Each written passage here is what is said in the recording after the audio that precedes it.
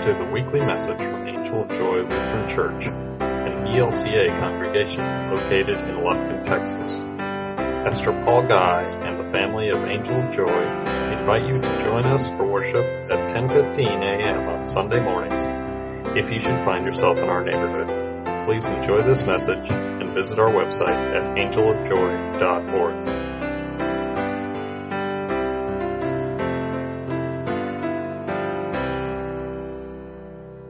Dear friends in Christ, grace to you and peace from God our Father and the Lord Jesus Christ. Amen. I think most of us really love to hear about the stories of Jesus doing miracles, raising people from the dead, giving them their vision back or their hearing, all kinds of miracles. Probably the spookiest of them, though, are the ones dealing with demonic exorcism, getting rid of demons in people. They're the spookiest ones, but they're the ones that we have the most trouble with because we live in an enlightened age where we've learned so much about human beings. Most of the time we think if someone has demons, well, they really aren't talking about evil spirits or emissaries of Satan who have set up housekeeping in our minds and bodies. We're really talking about the things that annoy or plague us, giving us headaches or disturbed sleep. The demons that plague us, like income tax or needing a new valve job on the car or having higher property tax rates, or dealing with illness, or an annoying spouse, or which I'm not talking about Mark and Mikey, not at all. Those aren't the demons that are plaguing them. We have our demons, but we don't really think in terms of demons anymore. Hollywood's the great storyteller. I remember some years ago when I was in the Army and moonlighting as a theater projectionist, and the big movie that came out at that time was called The Exorcist. Some of you have seen that. Have any of you seen that movie? It's kind of dated now, but 3 people in the congregation, 4, have seen The Exorcist. It's been on TV about 40 times. About a young girl who was taken over by the devil, or demons anyway. She was out of control. In fact, she was so out of control, there was not much left of her at all. Just that evil voice. She would change colors and she would, as my mother would say, upchuck on the people. It was scary. And they called in a priest. And that priest, of course, did the rite of exorcism that's, I think, is still on the books for the Roman Catholic Church. And a lot of other stuff happened, and on the chance that you might see it, I won't give it away. But I remember I was off duty on the day that it was playing, and I was standing in the back of the theater with a good friend of mine who also worked there. We were leaning on the back row of seats, just standing there. Probably came for her paychecks or something. And as we were standing there, this person in O.D. Greens came, Father Taddy, the Catholic chaplain from the Post. He had begged his way into the theater for free because he said, it's my duty to see these sorts of things so I know what to talk about when someone comes to me if they're having problems because they watched the movie. And as the story unfolded, it wasn't very long, we heard him say, oh my goodness, oh. And it was too much for Father Taddy, and Father Taddy finally just left. He couldn't take it anymore, this possession. And there was a priest that was killed and all kinds of horrid stuff. But in the end, the movie concluded. And we all knew it was just a movie. We knew the names of the actors. We'd seen that on the screen as it was coming down at the end. And we knew that the actors, when it was being filmed, the director said, "Cut! That's a wrap." And the lights came on the stage, and everyone went to their dressing rooms and dressed as they normally would on the street and went home and got their paychecks. It wasn't real. It was good Hollywood stuff, but it wasn't real. We knew that. There are stories of exorcisms, but we think in the way good, rational, college-educated people do. We think that the evil in the world is the consummation of human failings. If there's brutality, if there's ugliness, it's because people by nature have the capacity to be mean-spirited and hateful. We don't think of demonic possession. We think of mental illness or other things that might be birth defects or might be the consequence of traumatic events in their lives. It used to be that people who were mentally or emotionally disturbed were chained to a post in the center of the town. It hasn't happened in Lufkin for 50 years or more, maybe longer than that. But in the old days, that's what happened. And that way people could keep track of these disturbed folks, the ones that were possessed, and keep a safe distance from them and keep them from doing anything destructive. Sometimes, however, especially when these unfortunate folks were deemed to have demonic possession, they were burned at the stake or even drowned, like those high times in good old Salem, Massachusetts. Today, modern psychiatry, with a nod of thanks to Sigmund Freud and Carl Jung and others, psychiatry and psychology have defined such social aberrations as originating in the chromosomes, the genes we inherited, or perhaps chemical imbalances, traumatic events, or drug abuse. Sometimes this is clearly the case, but at other times, who knows? The cure, if there is one to be found, is often professional therapy or pharmaceutical treatment. And I suppose that in our advanced world today, we really don't need a miracle worker anymore. It's nice to hear about Jesus, but there must be other explanations for what he did. It'd be easier to relate to, certainly, if we think in terms of the 21st century world. But when we do that, maybe we're only deluding ourselves.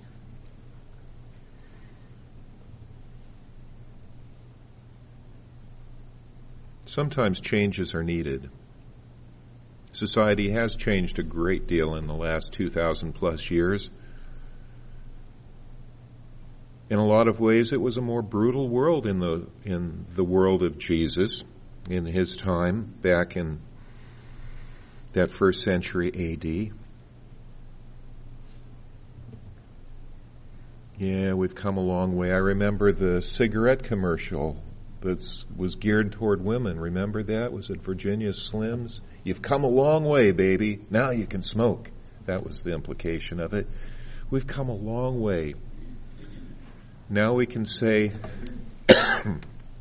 if you get the right prescription from your doctor, if you go to the right place, maybe the Betty Ford Clinic, your demons can be exorcised.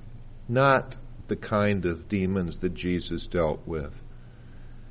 We've kind of rationalized that away, haven't we? And then we look at the world. It's been over 2,000 years. And yet today, many of the best minds in the world, even in our own country, are dedicated to developing better weapons to deal with our adversaries. And of course, our adversaries are doing exactly the same thing to the best of their ability. Demons. Maybe demons have grown up too. Maybe they're much more sophisticated, but just as real. I don't think of Satan as being a fellow in red tights with a tail and horns sticking out his head, holding a pitchfork.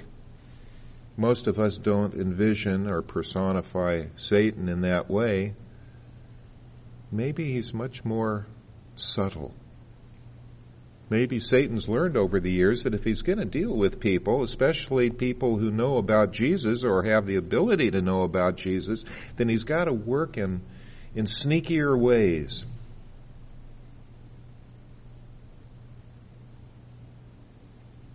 We live in a time when not one day passes that we don't hear of cruelties around the world. Of course, most of us focus on the Middle East, and we think that's halfway around the globe. It's so far from here, we don't need to concern ourselves too much. If it gets closer, we'll deal with it when that time comes. But for us, the demons are the IRS, perhaps, or terrorist threats. They're not satanic. And yet something happened back then. Personally, I believe human nature will never provide the kind of peace and goodness that we crave. And I believe that Jesus can. I believe he can. Another point to be made here, I think, is that the man who was possessed did not address Jesus himself. Did you catch that? It wasn't him, at first anyway, who spoke to Jesus and declared who Jesus was. It was that spooky voice of something within him, something that knew exactly who Jesus was, even at a time when his own disciples weren't clear about it. They knew Jesus was pretty special. Kind of like Aristotle's disciples, perhaps, or Plato's, He's a wise man, a mentor, a genius. Was he divine? Was he the Son of God? Well, maybe not quite that. Was he the Messiah? Well, the Messiah maybe. The Messiah was never thought of as divine, just a divine messenger, but the voice that came out of that possessed man declared him to be the Son of God. Yeah. And then there was the problem with the pigs. Now, I have never once heard of even a top-flight psychiatrist transferring the ills of a human being into livestock. Have you? Have you ever heard of that sort of thing where a person who is out of control, acting really weird, kind of a John Belushi sort of character, out of control, would somehow, in just an instant, would be cured at the same time as a whole herd of pigs would suddenly lose all control and jump into the lake and drown? That goes beyond rationale. This is something that really happened. Yeah, something distinctly out of the ordinary took place that day. And it pointed to who Jesus was. Someone who has control, someone who can change the course of destiny. And then that man himself, emptied of those evil spirits, became quite normal. Now, I would expect that the witnesses would have been pretty excited and impressed by it all, and thought, wow, I want Jesus to do neat things for me too. But you know what they saw? They didn't see the healed man. They saw those pigs. And they thought, holy moly, if Jesus comes at me, what's going to happen? I mean, I don't want to drown. And I don't want him messing with my livestock. And we're told that they were pretty frightened. Certainly anyone that could do what Jesus had just done was not someone to trifle with. And so they begged him to go away. Who might he look at next? What might he decide to do in the next moment? It might be something good, but it might be something really threatening. and let's be on the safe side. And if he's going to perform another miracle, there's a village on the other side of the lake over there, and we hear that they've had some problems too. And wouldn't you like to go and help them, Jesus?